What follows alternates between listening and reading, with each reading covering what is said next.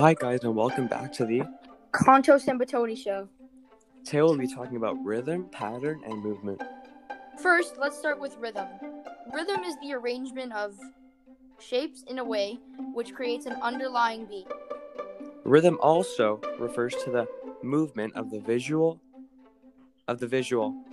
how within a certain piece. Now let's talk about pattern.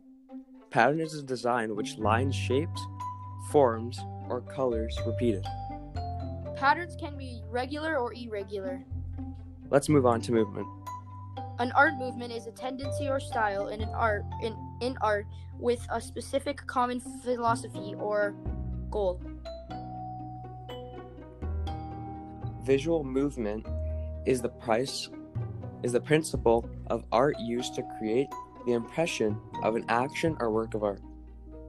Well, that is all we have for you today, and see you next time on the Kontos and Battoni show.